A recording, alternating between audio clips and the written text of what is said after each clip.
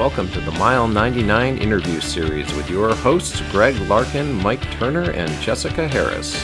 Enjoy this episode and we'll hope to see you on the trails soon.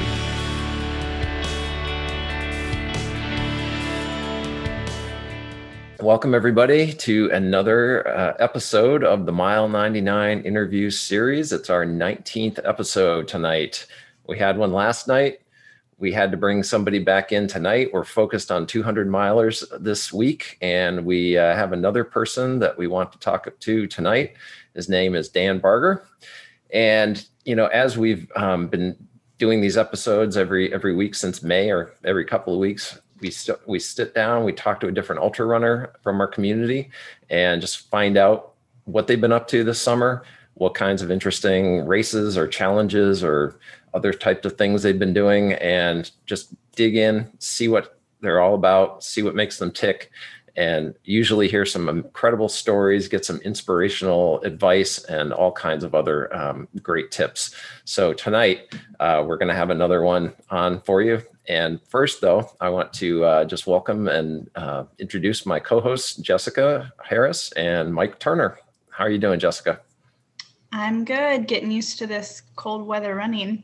Yeah, and I understand you found a little furry friend tonight, so. I did. I'm going to go back in the morning, and if he's still there, he might be coming home with me. I found him in a field. Yeah, a little kitty out there. You gotta see what he's up to for sure. Yep. Mike, how are you doing? Doing good. Still recovering. I'm not taking a week off or two after Javelina. Enjoying not running for a short period of time. Absolutely. It's a great time of year to do that. So like Greg was saying, you know, we started this series back in May when, you know, to kind of keep our community connected, talking to people and be motivated, hearing their great stories, sharing their stories. And it just inspires us all to dig deeper and take bigger challenges. And also the tips that we learn from people over the months have just been invaluable, learning the things that we've learned. Jessica is here. She's keeping track of the various chat rooms. We have one here in Zoom. You can post a comment or question in Zoom. Also, Facebook Live at the Aid Station and our page. We are, you can put questions there as well. So at the end, we will get into a Q&A. We want to mention a couple of folks that are friends of ours at the Aid Station in Auburn. They're good friends of ours. Want to give them a shout out, and great place to hang out. In fact, tonight they have their Thirsty Thursday run, which has been popular. So go there for a beer, some shoes, some great conversations. And other friends of ours are the Monsters of Massage. And Greg and I go there a lot. They're just a great local massage folks in Newcastle. If you have any injuries, I mean, they can get anything out. So great folks. Greg? Thanks, Mike. Yeah, absolutely. Get down there to Monsters. They're working on me every week now for a few more weeks, I think. Get some plantar fascia I just worked out. So tonight, our guest, as I mentioned, is Dan Barger. He's a long-time ultra runner from Auburn, and he has hundreds of ultra finishes under his belt. Many of them are wins, top finishes. He's also the proud holder of the 1,000-mile Western States buckle. He's done it over 10 times. He has been a mountain bike racer, a triathlete, an adventure racer, and he has a first winter ascent on the Yoakum Ridge on Mount Hood. So this guy can do it all. Just amazing. His latest achievement, and something that we're going to be spending a lot of time talking about tonight, is a new fastest known time. And it actually is more termed an only known time, an OKT versus an FKT, on the Western States 200 route. And this route is an out and back starting from Auburn, heading all the way back to Olympic Valley to the start line of the Western States Endurance Run, and then back to Auburn, following the Western States 100 trail, including the river crossings. And he set a blazing benchmark time in 2 days and 11 hours and 48 minutes on this incredible 200-mile journey. And like I said, only known time. We don't know of anyone else that has done this yet. So he is the first. and he is truly an accomplished endurance athlete. So let's bring him in right now and find out all about it. Hi, welcome to the show, Dan. Thanks a lot for joining us. Thanks for having me. Hey, Dan. Good to see you. Howdy, howdy. Thanks, Dan. Hi. So feeling pretty good after the run? Yes, got a little bit of sleep, banked back in, and yeah, I feel pretty good. Yeah. It's been almost 2 weeks now. Hopefully it's a little bit of recovery time. And, you know, as we were talking to another guest last night, Bruce, and he actually just did the Moab 240, and he was just talking about just the fact that with these 200-mile endurance events, you have a lot more time. Of course, in an FKT situation, you're pushing for time. You want to go fast. Can you initially just describe a little bit about how an FKT attempt at that distance might be different than a 200-mile race where you don't have necessarily that time pressure if you're not going for the win? Yeah, well, that particular, you know, I did a little bit of research and worked with Peter Backwin at FKT and determined that no one had done it. A lot of people had talked about it, Dean Karnassus and a couple of others over the years that wanted to incorporate it into the Western States run. They wanted to either run up and then run the Western States back down, or they wanted to go up. Run the race down and then try and come back up. But none of it ended up materializing. So we did determine that no one had done it, and talked to some other friends, Katra and Bill Finkbeiner and a bunch of people, Craig Thornley and so on, and just to determine if anybody had done it. And the answer was no. So it's good and bad, I guess. As one is, you just got to get through it, and yay, you've got the first known time. But at the same time, there's no one out there either. So it's not a race, even though, you know, you've got a time that you're shooting for.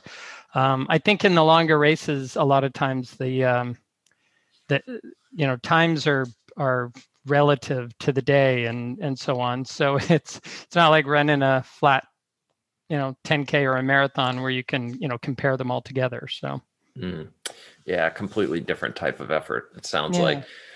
Before we kind of back up to some of the questions I wanted to ask you about your kind of early running, just one thing, did you have a specific time you were shooting for on this effort?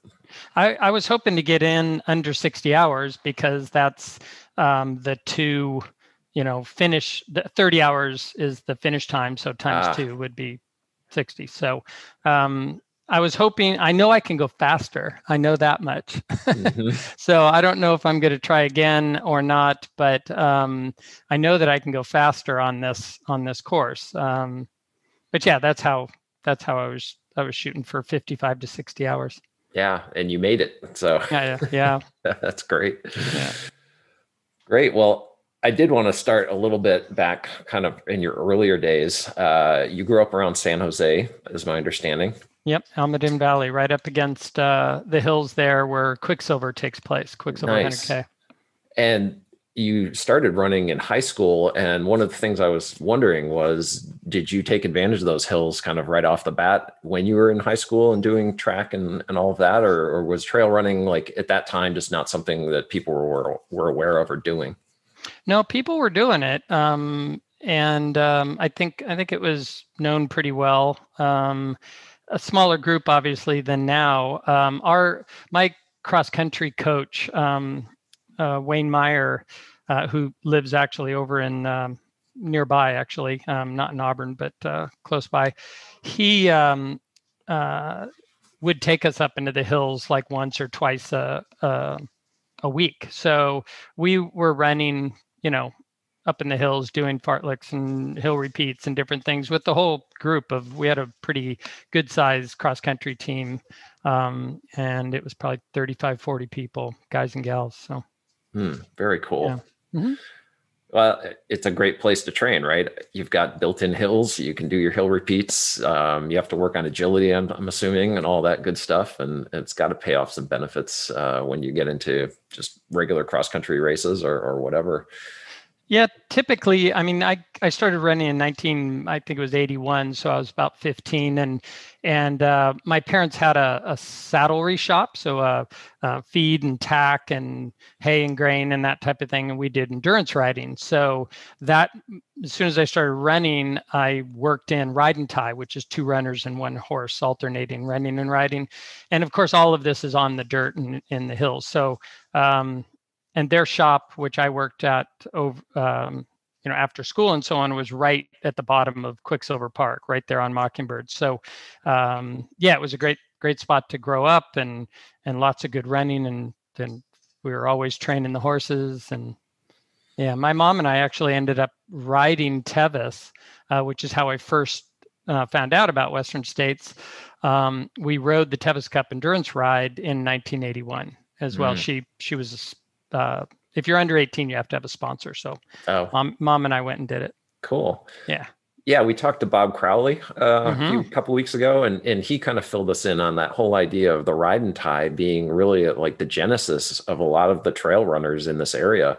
Yep. And did you know him at the time back then? Or? No, not at the time. Yeah. No.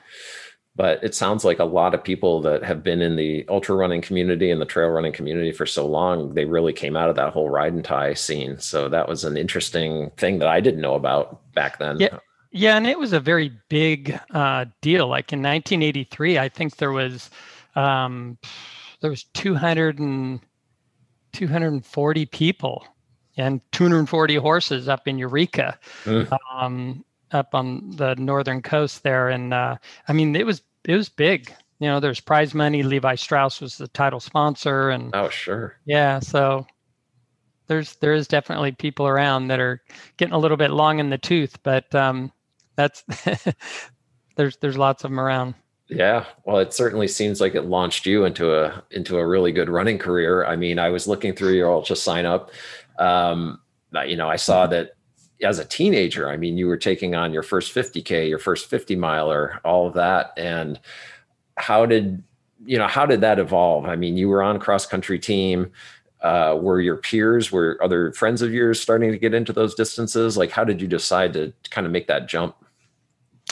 Well, I started as a sophomore, and I found that the longer I raced, the better I did. And so positive reinforcement, right? So I would run the mile and 2 mile during track and then do cross country, which I enjoyed cross country better. But, all the friends and everything were doing track. So we just did track also. So it was then on the weekends I would go, and we as a group, we had I think a pretty unique situation in our high school for track and cross countries. We would go places and do runs and do 10Ks or half marathons or whatever. So we started doing that, and I just kept signing up for longer and longer races, and because I would do better and better. And that's how I ended up, doing hundreds is they were longer. And if it's hotter or more rough, elevation gain, technical footing, colder, rainier, all of those things, help me get faster than the next guy for some reason. Did you seek out those difficulties out there in a race situation or training? Or, I mean, did you try to put yourself into as much kind of physical discomfort as you could to make yourself even harder to, harder to catch? Yeah. Well, I did the first Angeles Crest 100. So that was, I think, 86. And I didn't really, do it knowingly, I don't think. So I just wanted to go finish 100. And so that was the actual first one. And it was pretty hard back then. Now I think it's similar, but they've changed the course a bit. So, but yeah, it's I think more recently, maybe the last 10 years, I've just started gravitating towards like UTMB, and I was signed up for the Tour de Jante race. And it's just I think also as I've gotten older, from about 48 to present day, which is I'm 55, I want them even longer and even harder because I'm not as fast as I was back then. So in 2010, I ran Western States. I was 46 and I ran a 17:35, but I haven't been able to go, that fast anymore. So you're still in the 21-hour range, though, if I'm not mistaken, right? Yeah, it's 2021. Yeah. Yeah. So very impressive. Depending. I mean, to me, very impressive for sure. I'm 53, so I would aspire to that by any stretch. Yep. Everything's relative. And that's a great thing is, you just gotta, I think that was part of the mental shift of being able to run in the top 10 or top 3. And as I got older, it was hard to wrap my head around it and be okay with it, doing as the best you can and so on. And that's the great thing about age groups is it gives you a little carrot there. Yeah. Well, I noticed in some of the races you listed that still, I mean, you're hitting the 50 age group, first place in the 50 age group, 50 plus age group or whatever. So that's still, as you said, like that's something to still aspire to. I mean, even if you're not in the top 10 and you've got the age groups, which is great. And I think all of us as, aging runners, whoever we are, can identify with that. It's still something, to motivate you to get out there. Yeah, definitely. That's great. So I did see, you said you mentioned Angeles Crest. That was your first 100. And then after that, you did your first Western States in your early 20s, I think, in 1987. Yep. I think I was 21. Yeah. So that's also, to me, a great accomplishment. There aren't a ton of younger runners, I don't think, these days. I mean, from just anecdotally, but anyone can correct me if I'm wrong. It does seem like a lot of ultra runners tend to be getting, more into like their late 20s, 30s, 40s, and 50s and 60s, obviously. But what was it like being sort of like a younger runner back then? And especially at a time when the race perhaps wasn't as popular as it is now. How would you compare and contrast, that experience back then to some of your later finishes at Western States? When I first started doing it, obviously it was just to see if you could get through it. And everything was so new and we didn't have gels and you didn't have the information sharing that you have now for people. So the toolbox that people have is huge. It's full of all this stuff, right? Back then, we were running. I didn't even have water bottle handles. I made them out of duct tape. And one of my early Ride and Tide partners, George Hall, and a lot of people know this guy. He still runs in jean cutoffs and a Pendleton plaid shirt, and he's had 2 hip replacements, but he's at Quad Dipsy all the time every year, and he would run with Aunt Jemima bottles because that's what he could afford. So there's definitely more to work with nowadays, and so there's just a bigger learning curve or a quicker learning curve.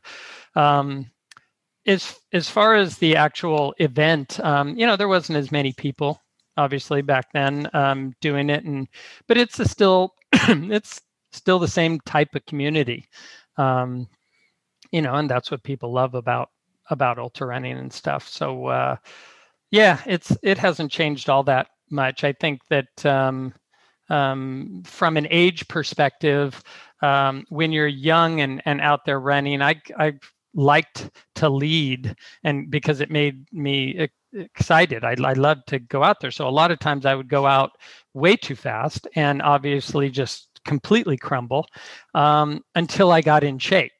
And if I did it enough, like every 2 weeks or every 3 weeks, I'd run a 50. Eventually, it was like speed work, and I would get in good enough shape, and then I could actually hold on to the end and do well. So I think I don't know, when you get older, you just kind of slow down a little bit and try and be a little bit more analytical about it. I know that I've put way more focus and just focus, I guess is the best word, and effort into running the last few years than I ever did before from a nutritional standpoint. And like we talked about the toolbox, I mean, there's IV therapy, hydrotherapy. I went and saw my physio once a week, just to keep everything balanced and straight and mechanically moving, because as you load it, regardless of your age, as you start loading the miles on and the intensity and so on, things start, wavering or breaking. And if you don't have everything working right, then you're injured. And that's a big problem, obviously, for a lot of people. It's stomach or it's injury. So yeah, it's important to keep all that balanced. Yeah, that's the reason I'm heading into monsters every week at this point. Yeah, once a week. Yeah. What kind of mileage did you used to do, and how does that compare to now? Well, see, that was the problem. Is when I was 20, I wouldn't run. I would go out and run, faster, but 6 or 8 miles, it wasn't enough. I wouldn't do the longer training runs and so on. And so I think that was something that became evident. And of course, your attention span is a lot shorter. I did a lot of rock climbing in high school and college. Up in Yosemite, we did a lot of routes up El Cap, and you mentioned some of the other mountaineering stuff. So it was hard to stay focused on one thing as well, because I'd be out doing riding ties and endurance rides and climbing. So it was good cross training, though. Yeah, for sure. Well, speaking of focus, switching gears a little here, I think everybody wants to hear all about the Western States 200, and I know I do. How much focus did you have to pull this off? And we'll dig into this, but just as a general question, starting from the point when you started to plan this, your first attempt, which you did DNF, further dates that had to get pushed out due to wildfires and all kinds of other issues with forest closures, and then finally picking like the last weekend of October to do this thing. And then wouldn't you know it, like I think a week later, the Sierra started getting snow on it. So, I mean, you got in there right under the wire. I can't even imagine how much motivation and planning and just mental fortitude it took to kind of get this executed. Can you just give us a high level view of that?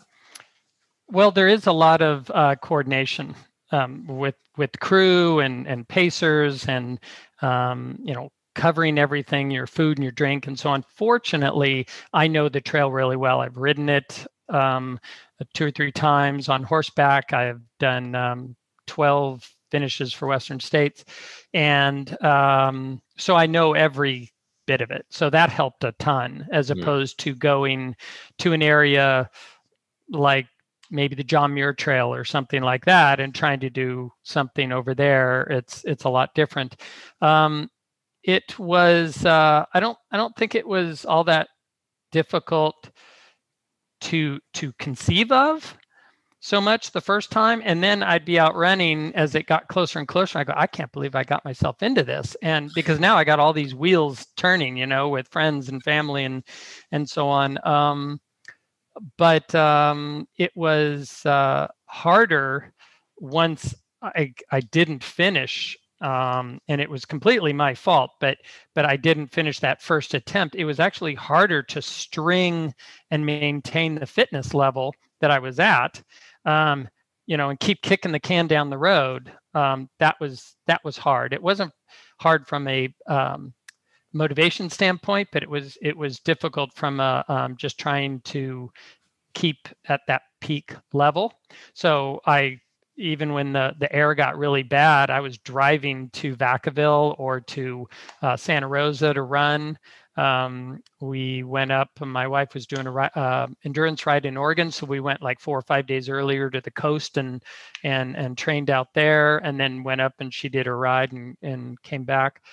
So you were, and I even went I got a gym membership locally and went and did like 4 or 5 days on the treadmill just to keep the running going. And then I started feeling a little like, I don't know if my legs are going to be good for downhill. There's 40,000 feet of downhill.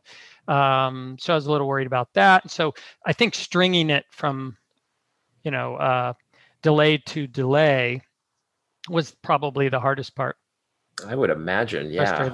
Yeah, just having that uncertainty. I mean, there was the air quality, and then they started closing the forest, and then there were restrictions on the forest, and then some things reopened and not, other things didn't. I mean, it has to play with your mind, I would think. And like you said, I mean, maintaining that fitness level. I know personally, I didn't run for probably 10 days at one point because the air quality was just terrible.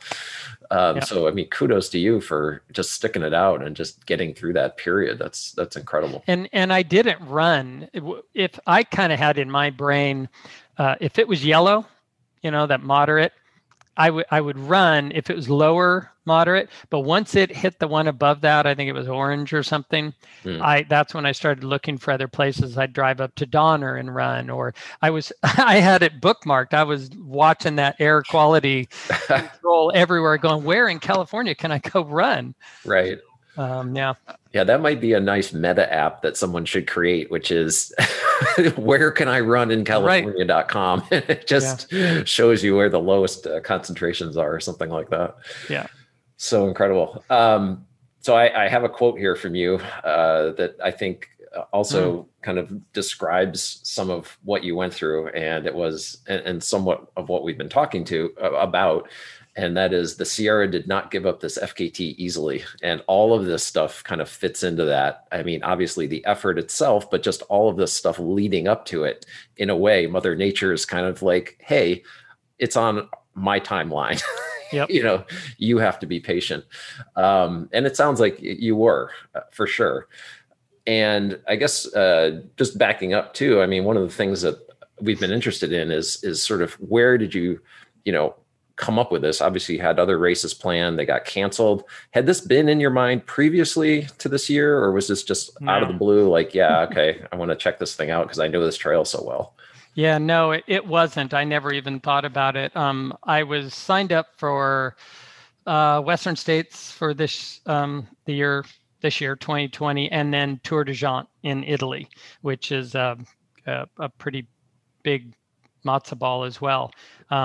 And then when those two got canceled, we were just looking for something to do, which I'm silver lining, right? So we started looking at what areas might make sense to do, just a long outing. So John Muir came up, and then the forest they were, telling people don't come and so on. Then you got permit issues there. And then we're looking at a couple of other areas. And then a friend of mine, Paul Terranova, and I were kind of talking back and forth, and he was interested in doing it too. It just didn't sync up, and because he was doing the collegiate loop in Colorado, and he DNF'd at that one too. So he had a redo about four weeks later as well. So we were both commiserating a little bit there, but yeah, it was not on the radar. No. But you found it and you started planning it, and I'm assuming reached out to a number of people. What was the response like once you started, kind of bringing other people into this and asking for help and crewing and pacing and all of that? Yeah, I don't know. A lot of my friends that I've known for a long time, so they already kind of know that I'm out on the outer fringes of some of the adventures and so on, and so they didn't think anything. They just said, "We'll be there. I'm in." And Kent was one of the first ones that I texted, and I go, "What do you think about this?" He goes, "No, I'm in." So yeah, let's hear from. Kind of like that. Kent. Everybody jumped on. So. Yeah, it's Dan had been poking around at some different ideas, and we talked about John Muir, and we talked about Western States, and maybe some other things too. But yeah, it's exciting, right? It's as a crew, you're looking at it going, like, I've never been along some of those routes on the backside of John Muir. That would have been kind of fun. But we know Western States really well, and so recruited any number of times, and it was really easy to just start the planning for it and know that whatever the unknowns were that were coming, that we'd be able to figure them out, that we'd be working from kind of a known set on the trail, and what the hours were and what the splits were and what he'd need as we were going through. absolutely. And for somebody that's done the race 12 times, you must, and been on the trail, numerous times, just know pretty much every inch of that trail, which, like you were saying before, I mean, has got to help you so much versus going somewhere completely unknown, not really knowing the terrain or any of the intricacies of the trail or whatever. I mean, this is your backyard. This thing cold.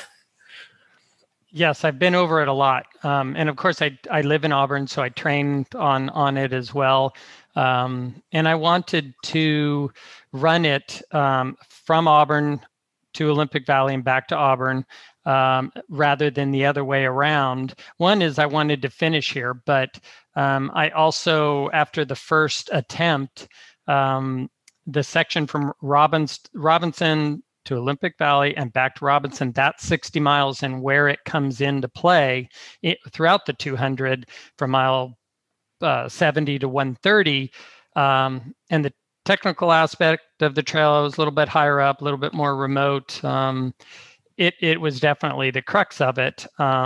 It would be considerably easier to do it the other way, go from Squaw Valley to Auburn and back up, but this is the way we chose to do it. And I ran every inch of the actual race course. So the last time I ran it was in 2019, and I used that modern day route, meaning that the trip through Auburn Lake trails to the aid station, because there's a couple other trails you cut off, like half mile here or there or whatever. So there was that, and also up by Miller's Defeat, there's a little single track on the right for about a mile or so. And so I felt that I wanted to do it right, do it exactly like the race every step of the way. And so that's what we did. Yeah. Yeah. Great.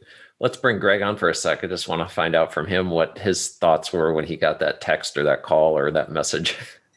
Yeah. So actually, Dan and I live probably about a quarter mile apart, but we hadn't really crossed paths aside from being out on the trails a few times. And actually, it was my neighbor who lives one house over who just kind of shouted at me. She was walking her horse back to her house, asked if I wanted to help Dan out with this. And I said, yeah, sure, I'm happy to. Immediately I realized I was not sure how much I committed to in terms of helping out, but I figured we'd figure that out. It was a cool way to spend some time out on the trail. So it was a little bit fortuitous how it came to be, but yeah, it was probably I think I talked to my neighbor, and then probably a week or two later I was out running 30 miles with him, and then a couple of weeks after that we did 50 miles as a part of this. So it was it all unfolded pretty quickly. Yeah. Such a cool experience. That's great. So Dan, let's talk about the first attempt real quick. I did read the interview that you did with the newspaper afterwards. It sounded like there were some sleep related issues, things like that. What were the specifics, I guess, of what caused you to end that attempt? I guess we'd quickly just say it was a mental lapse, a lapse in judgment on my part. There was really no reason to end it. My stomach was great. My legs were really good. Downhill legs were good.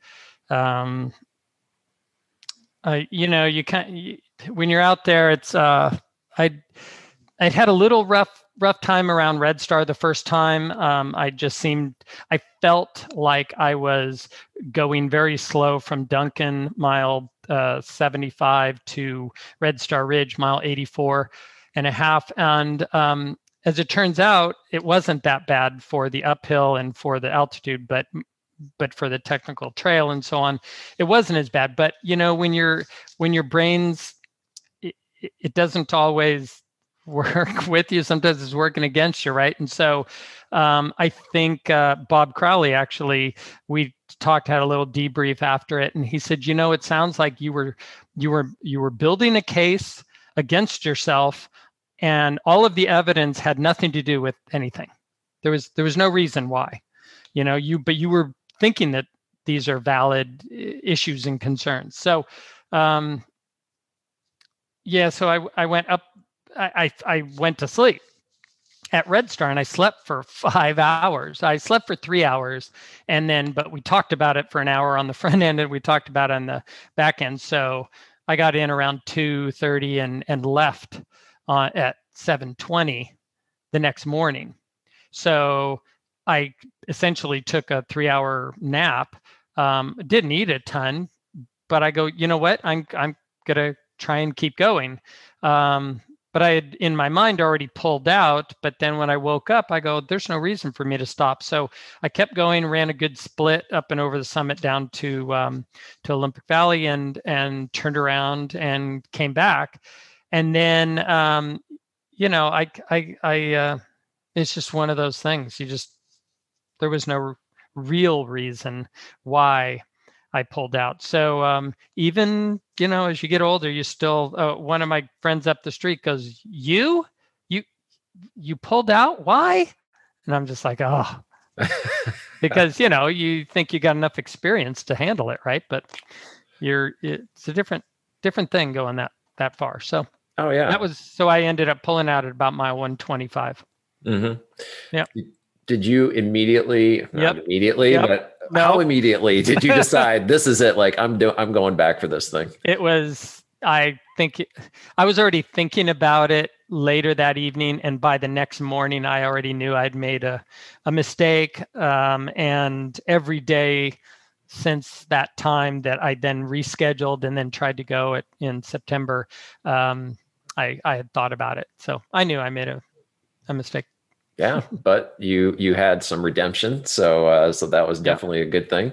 Motivation. Absolutely. We talked about the delays and the wildfires, the forest closures, and all that. I mean, were you still trying to figure out the date specifically and just kind of having to wait, or did you eventually decide, okay, we're just going to go for it? I think it was the last weekend of October. Or was that date very much in flux for a while? I had rescheduled it for the 11th with an alternate to the 18th, I think, of September. And then everything just went to hell with the air quality, and the forest actually closed and all these things. So right after that, I said, okay, obviously these forest fires keep happening and it's going to be a little while. So I said, rather than kick the can down the road just a week or two, let's go to a reasonable time, which is the end of October. And so that hopefully would give everybody a chance to get the fires under control and so on, and the air to get better and so on. So yeah, we just did it for then. And I sent it back out to everybody and says, what do you think? And they said the same thing. They said, we're in. So it was very enthusiastic, and yeah. What was the total? Seems like, oh, sorry, go ahead, Mike. Seems like at this time of the year, it's dicey. You get near the end of October picking races. I know Rob Myers was up there and he had some sleet and snow and challenges when he did. So you can get some really unusual weather at this time of year. So it definitely is. It's like the end of the line. If you didn't do it now, it would be tough to try to get it done at all this year, huh? Yeah, true. I typically though, mid-October we get a rain or a sprinkle or a snow, and then it backs off for a little bit. Not always, but most of the time. So I'm okay. I've done a lot of adventure racing in the snow in Switzerland, Sweden, different locations, New Zealand, and so I feel okay moving in the snow. And of course I knew the trails, so I wasn't worried about that. So even when we got this little bit of snow here, I still would have been okay with that. It's just a little chillier. Well, it was quite cold over the summit anyway. This attempt, it had to have been single digits because down in the valley it was 20. Wow. So when I got there, so yeah, so it's okay. I was okay with it. It was not perfect weather. It turned out though that it was just a little chilly over the top there, and everything else was just awesome weather. The first attempt, I was watching the river flow out of Oxbow, and I have a friend, Tom Johnson, who is tied in with some of that stuff. So we were talking about the flows and how long it takes for water to get down from Oxbow to the river crossing, and he sent me a couple of links, and it looked all really good. And I went out there and checked it out about the same time a couple days earlier, and it looked great. So then I got there at about 8:30 in the morning, and it was roaring. It was at 1200, so that was a lot more than I had expected. So I just swam across. I just went upriver a little bit. There's a very large pool there, and went up and swam across. My wife was on the other side. She had a throw rope and so on. But yeah, I just took a couple minutes to come from a very warm state of running, and also it was probably 85 degrees at that point at 8:30 in the morning, and got wet and then got across so I wouldn't hyperventilate and sink like a stone.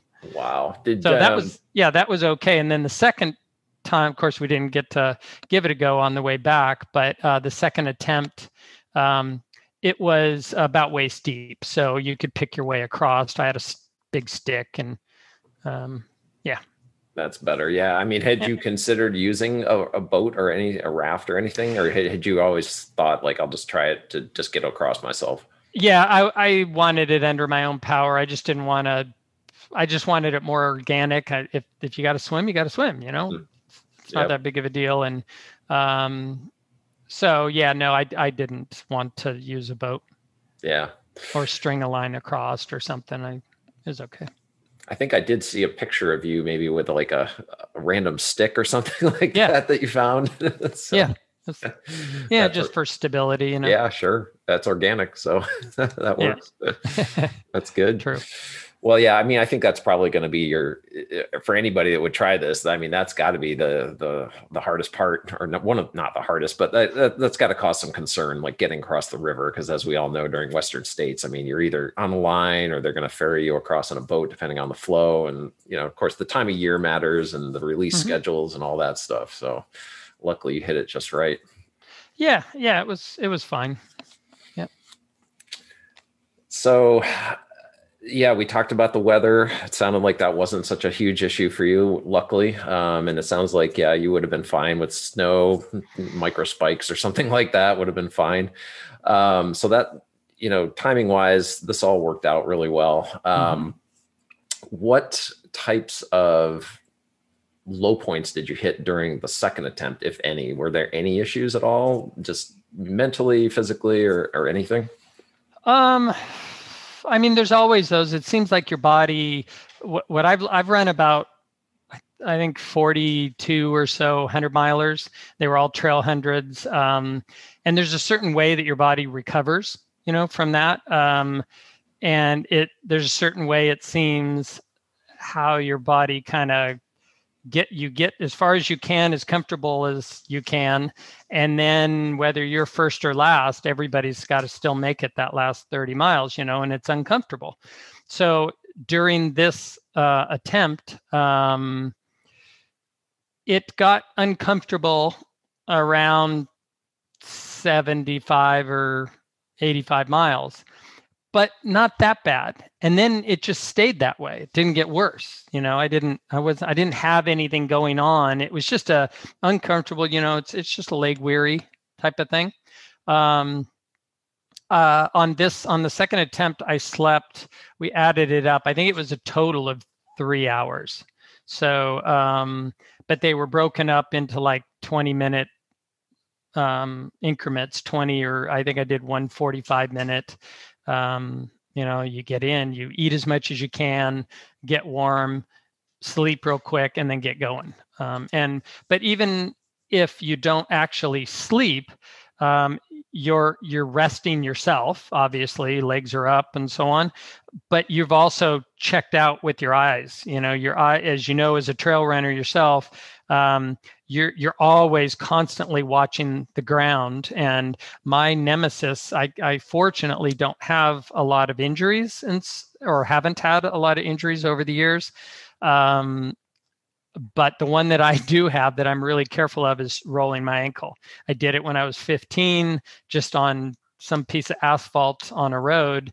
And ever since then, it's been an issue. So during the trail races, I'm always really hypersensitive about foot placement. And so it was nice to just close your eyes and just rest them just a little bit, because they're going 90 miles an hour, nonstop every time you're going forward. So, yeah, I think, it was uncomfortable, but at the same time, it got pretty even. I don't know, maybe Kent paced me through.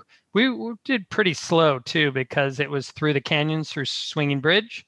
It was Kent, and then from Olympic Valley to about Last Chance, Greg paced me. So that was a really long stretch.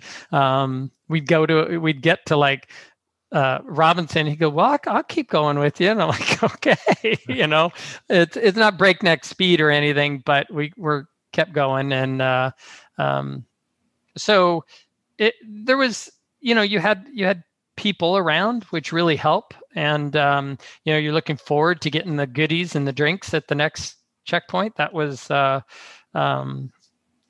high motivator, and picking up your next pacer, too. So for sure. Yeah, not a lot of real low points that I can imagine or think back and imagine. I'm still kind of processing it too. It's, you think back about the emotional aspects of it, and then the physical and the mental and all these things. And it's a great experience. Yeah. I mean, 2 weeks, it's not that far out. So it takes a little while, I'm sure, just to get that all processed. I did want to bring Kent back in, and then Greg after that, just to get that on the ground experience, what it was like, what you saw Dan going through, what his state was, and all that. So I only did the section from Last Chance through to Devil's Thumb, which I had not ever been on before. And normally, like, if Dan's, serious about something, there's no way I can keep up. So with 150 miles in his legs, I was able to sort of work through that climb with him. Okay. It was really fun. It was, it's like I used to adventure race too. I love being out in the middle of the night. It was really fun kind of working through that canyon and, just kind of going through that section with him. It was a good place to be. So cool. And how was he going up Devil's Thumb? Really well. Yeah. I've seen him quite a few times in those last kind of 10 miles of Western States. And he was in better shape this time. Like just that sort of titrating of effort through this whole thing. He was managing it quite well. Oh, that's impressive. Greg, I just wanted to get, your experience there. I mean, you were a long stretch there, 50 miles. That had to be a good effort. Yeah, it was. It was actually a really enjoyable experience. I mean, Dan was moving Greg for the vast majority of the time that I had him. I'd say that the most unique part of that was probably the very start, because we had gotten up to Olympic Valley and were following the Garmin tracker that he had on, and he'd been moving pretty consistently, 3-4 miles an hour. Except that spot right before you kind of come up to Immigrant, you're starting to get up pretty high. The footing's a little bit treacherous, and it was also like 4 or 5 in the morning, so it was also super dark at the time. And we kind of watched his tracker slow to what was something less than a walk at that point, and we weren't sure if it was the tracker malfunctioning or if he had stopped. And then it started to pick up, and then it slowed again. So I actually ended up going up to meet him up at the base of Immigrant to start, because we weren't sure if he needed help or anything like that. I brought some soup up to him, but he is coming down Immigrant, moving pretty well. And from there, after he got some rest and we started back towards Robinson, things moved along pretty well. Like we said, we had some great weather. The weather really wasn't a factor, probably outside of that first, and I guess maybe less so the second night, because you're down at a slightly lower elevation. But aside from that, I think it was really just consistent progress the whole way through, which was awesome. I'd feel a little bit nervous sometimes about taking directional guidance from somebody who's got 150 miles and 24 plus hours under their belt. But at this point in time, he was definitely the expert on the course, so I had to rely on him a little bit for that. But otherwise, it was great.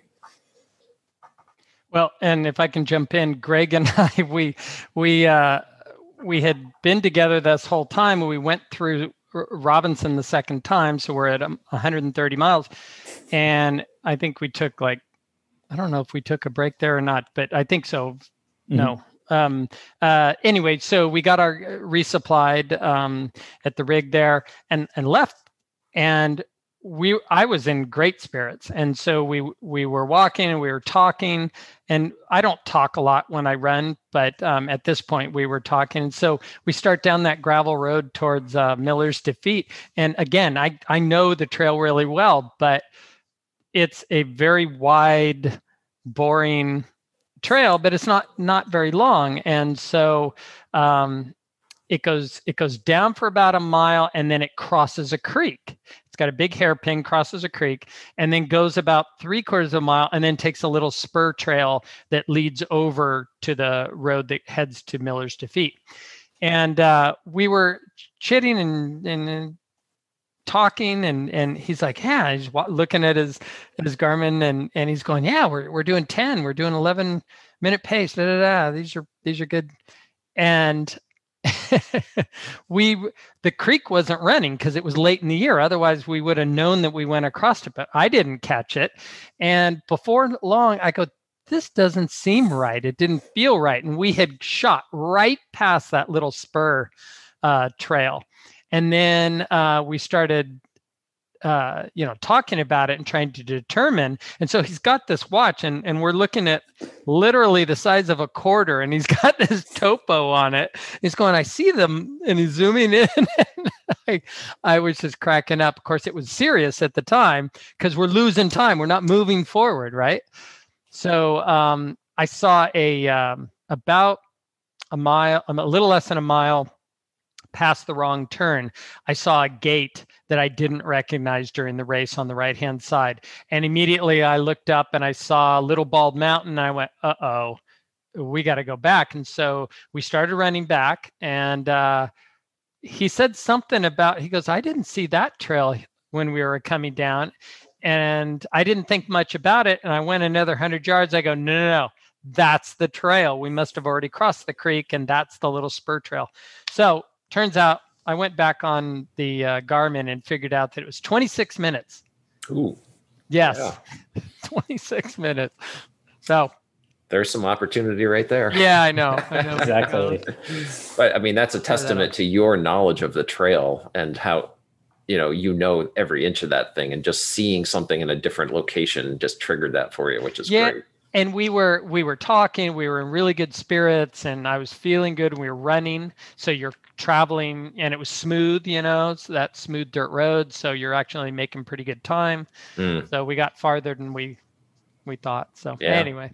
Hey, it's all part of the experience. Yeah, it is. Time does not stop.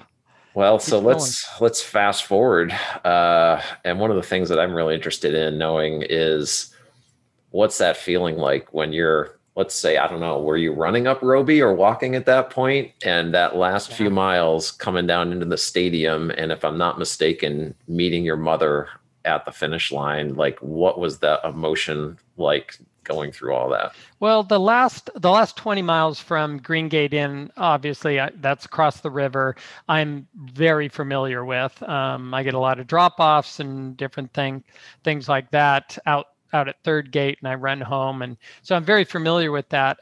Most of that, it was actually pretty warm. It was about 84 degrees at that time. It was, I think, one of the last couple days that we had in the 80s. And while I wasn't dehydrated, I was quite well hydrated throughout the whole attempt, peeing probably once every hour or two, so fairly regularly. It was getting warmer, and I was running most of Wildcat Canyon through ALT, Wildcat Canyon down to Browns Bar.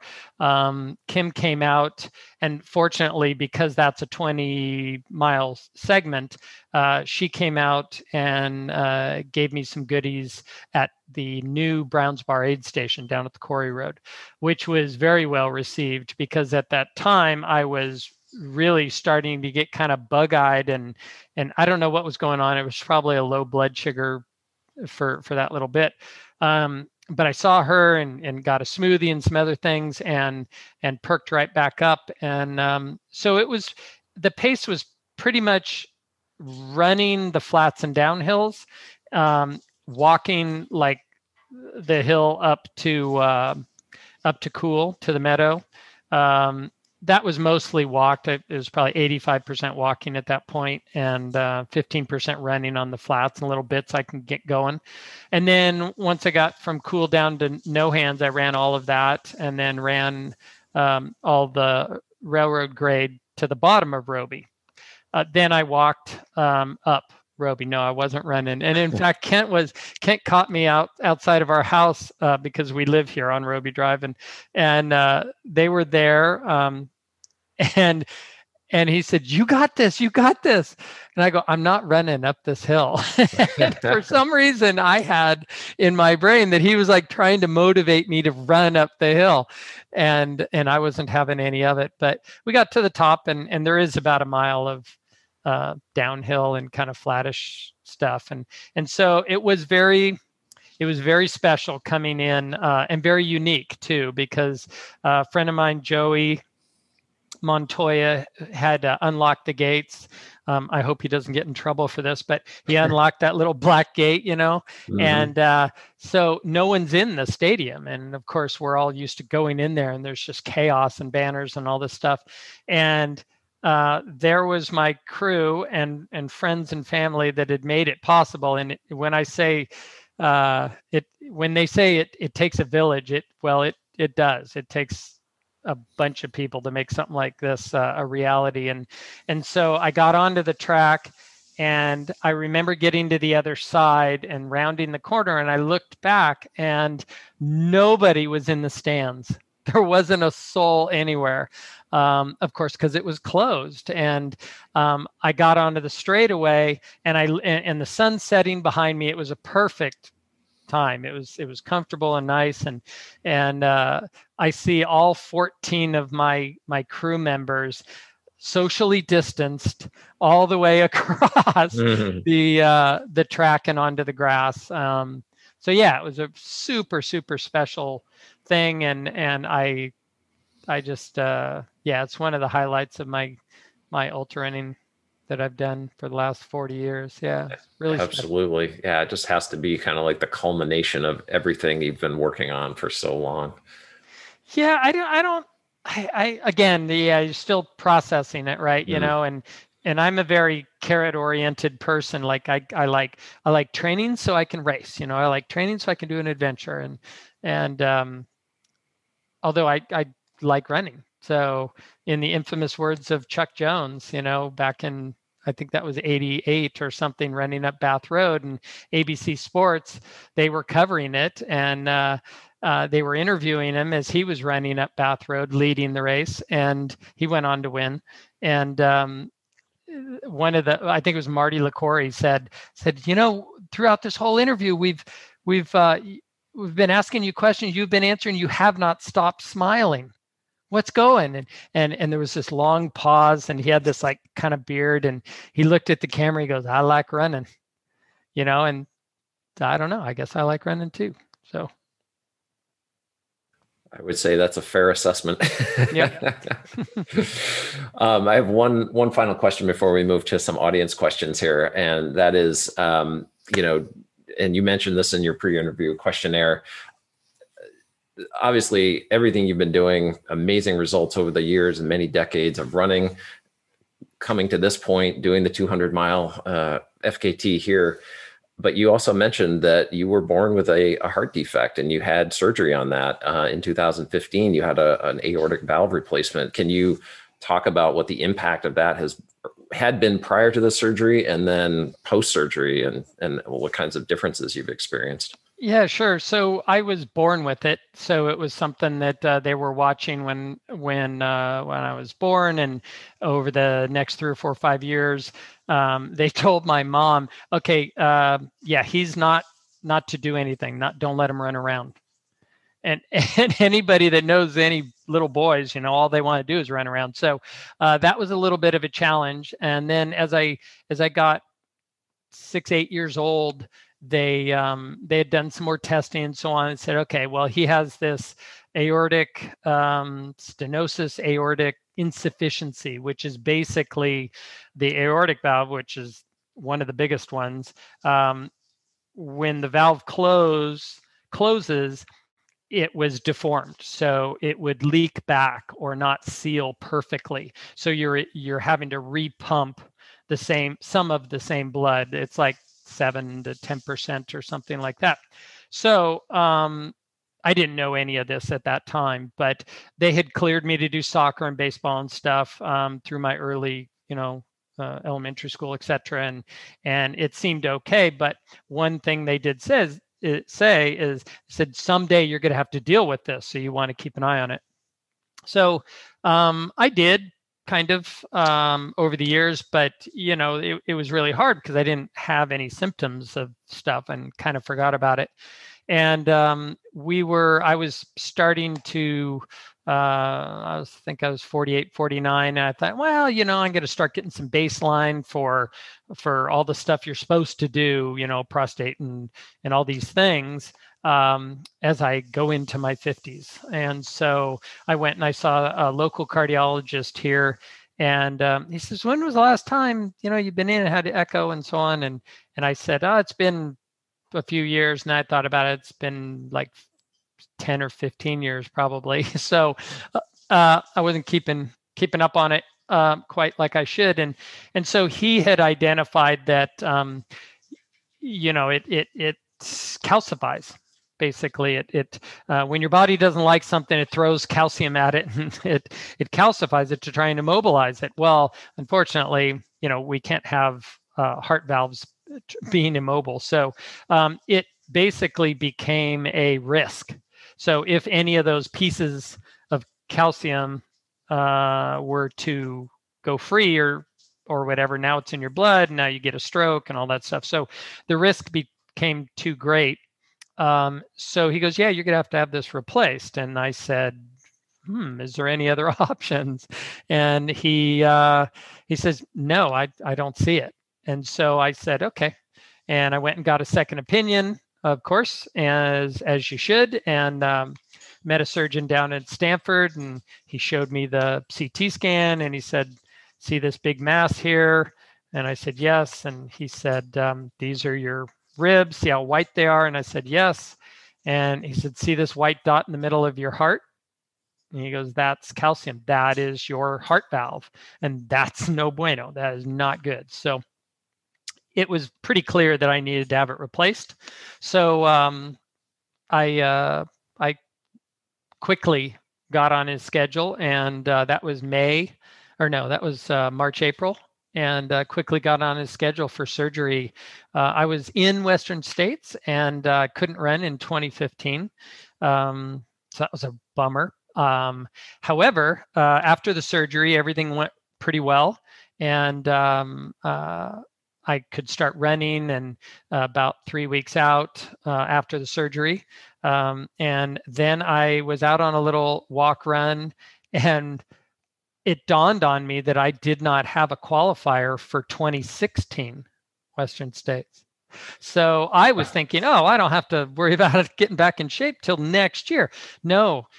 So in early October, I realized this, and so quickly said, well, I got Javelina and I got Rio. I got to go do 100 now to qualify, so I can qualify. So my wife and I decided to start, going for it. And so she ran her first 100 during that time, and we cruised right through it. I think we ran around 21 hours, had a ball out there, and we qualified. So it was all good. Green light for 2016. But before and after, I was hoping that I would be like super fast afterwards because it would be all efficient and perfect. But it wasn't. It's about the same, I believe.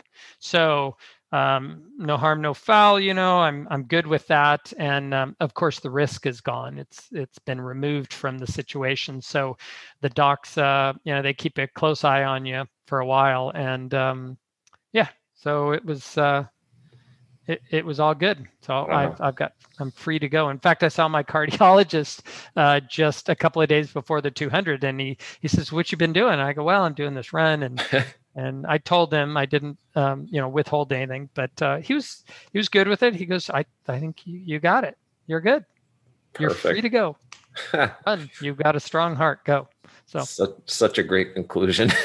yeah, I was happy, and yeah, for sure. And getting the qualifier in the same year. Yeah, I know. It's amazing. Well, I know we've got some couple audience questions, I think. Okay. Fire. Hello. Yeah, I certainly do. I have one from Bruce. He said, what would you do differently to improve your time for the 200 attempt? Good question. Sleep deprivation is this particular distance is at a tricky time because you're at somewhere between 48 plus hours that you're going to be out there. So I have gone as much in adventure racing. We've gone as much as about 40, 42 hours, and certain things start happening. You make poor decisions and that type of thing for navigation. But I think I would work on my sleep management. I think there's a better way or a different way that I can manage that where I don't have to sleep quite as much. I didn't take any trail naps out there, but there was probably 2 little short naps that I did take at checkpoints where I met my crew that I probably could have done without, that were a little close together. So I would probably keep an eye on that a little bit more. And but everything else worked pretty well. I know I can shave time off if I want to. The other thing I will say about sleep deprivation is that it's not something you can train for. It's something that you experience, you learn from it, and you apply it the next event. And so I have a fair amount of experience with sleep deprivation through the adventure racing, the Eco Challenge and Southern Traverse and so on, which is why it surprised me that I had a little bit of trouble, or a perception of trouble, on the first attempt. But I think I would tweak my sleeping a little bit more. And I recently watched a thing that Courtney Dahlwater did, a podcast or video on her attempt of the Colorado Trail, and she's saying the same thing. It's like I need to find that gentle, perfect medium of not sleeping too much, but sleeping enough to keep going faster. And so yeah, that's some of the fun part, right? Is figuring that out, because there is no book on it really. Well, there might be a book on it, but I don't know. Yeah. Logistics. Yes. And then we talked a lot about your low points, and Jennifer wanted to pop on and ask a question on the other side of that. So go ahead, Jennifer.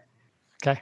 Hey, Dan. I just want to start by saying, for everybody here who doesn't know it, Dan, you're just so impressive. Like, I have to say, I will always see you in my mind running Western States, coming into Robinson, with a t-shirt and 1 water bottle, or maybe 2, but just so yourself. Like, you don't need anything more than you and your brain to get these things accomplished. And it was the same exact way seeing you at Robinson at, coming out, and seeing you Red Star. Yeah. The whole way, and just at Red Star, and just the whole way back. So I just want to say you are like the triple C, calm, cool, and collected all the time. But I was wondering if you could tell me, like, from someone like yourself who's done this so much, what were your high points? Like, when were you like really jazzed about what you were doing? Well, on the first attempt, I found myself smiling a lot the first 40 or 50 miles, just smiling. And I just was happy to be out there. And then I ran across a bear that kind of charged me. I think what had happened, it was on the first attempt right below Forest Hill on the way out. So it was about mile 36 or so. And I was past Dardanelles Creek, and so there was noise behind me, and I was coming up, and I think I startled 2 young bears, and one bailed immediately and the other one ran straight for me. And I swear, if I had a big can of bear spray on my chest, I wouldn't have been able to even grab it. It was just so fast. And he ran right at me and then peeled off literally 3 feet before me. But I remember seeing his eyes so clearly. And I think it's, I didn't have those things happen on the second one, but it's after that, and it wasn't the adrenaline, I swear. It's after that those are like the high points when you're really, you're out there, even though it was real close to Forest Hill, but you're on your little adventure, and it's those things that come up, that really make me happy. And yeah, it was awesome. Even the first attempt was great. It was fun. So yeah, just smiling. No one's around, and I'm out there smiling, and it happened on the second time too. So it's great when we've talked to many people over the past few months about that flow state, and then just getting into that groove. Bruce talked about it last night when we talked to him about his Moab experience, and it's special when you're out there and things are just clicking. So that's absolutely amazing to hear.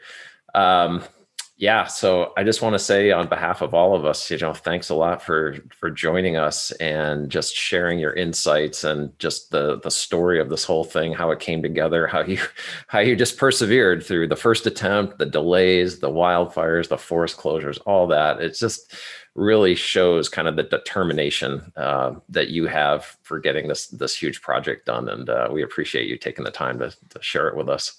Absolutely. Well, there was definitely a little determination, and I think I was so mad at myself after the first one that helped motivate as well. If anybody does need, there was a guy in between my first attempt and second.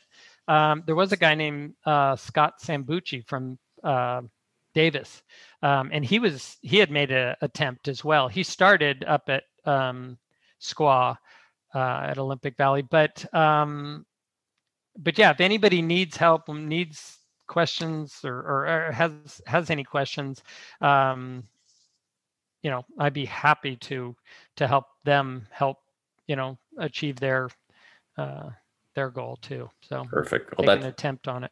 That's the beautiful part of the ultra running community, and I think the FKT kind of ethos is just sharing information and seeing if there are other people out there that want to attempt it, and just give them what they need and see how they go. I'm sure that there will be other people that'll do it.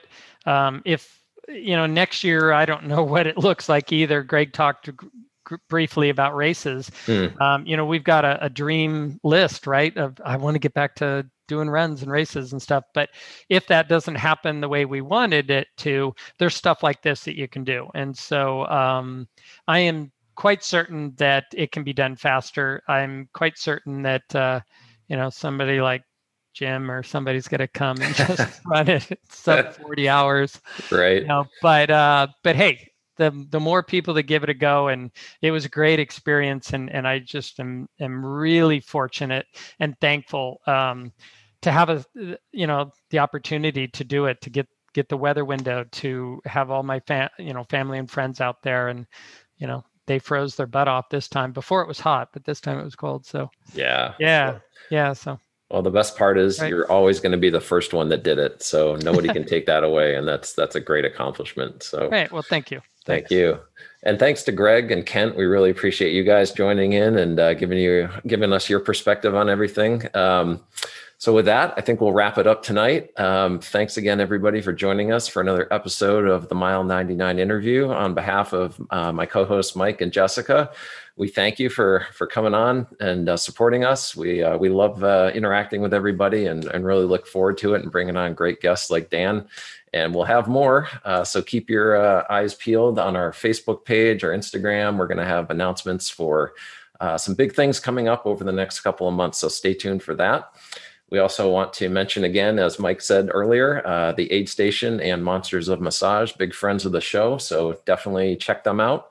if you have anything you need worked out, either on the beer end or on the the body side with monsters, I'm sure they can hook you up. So definitely get in touch with them. We will be scheduling another episode next week, so look for that. And until then, thanks again, and we'll talk to you soon. Bye-bye.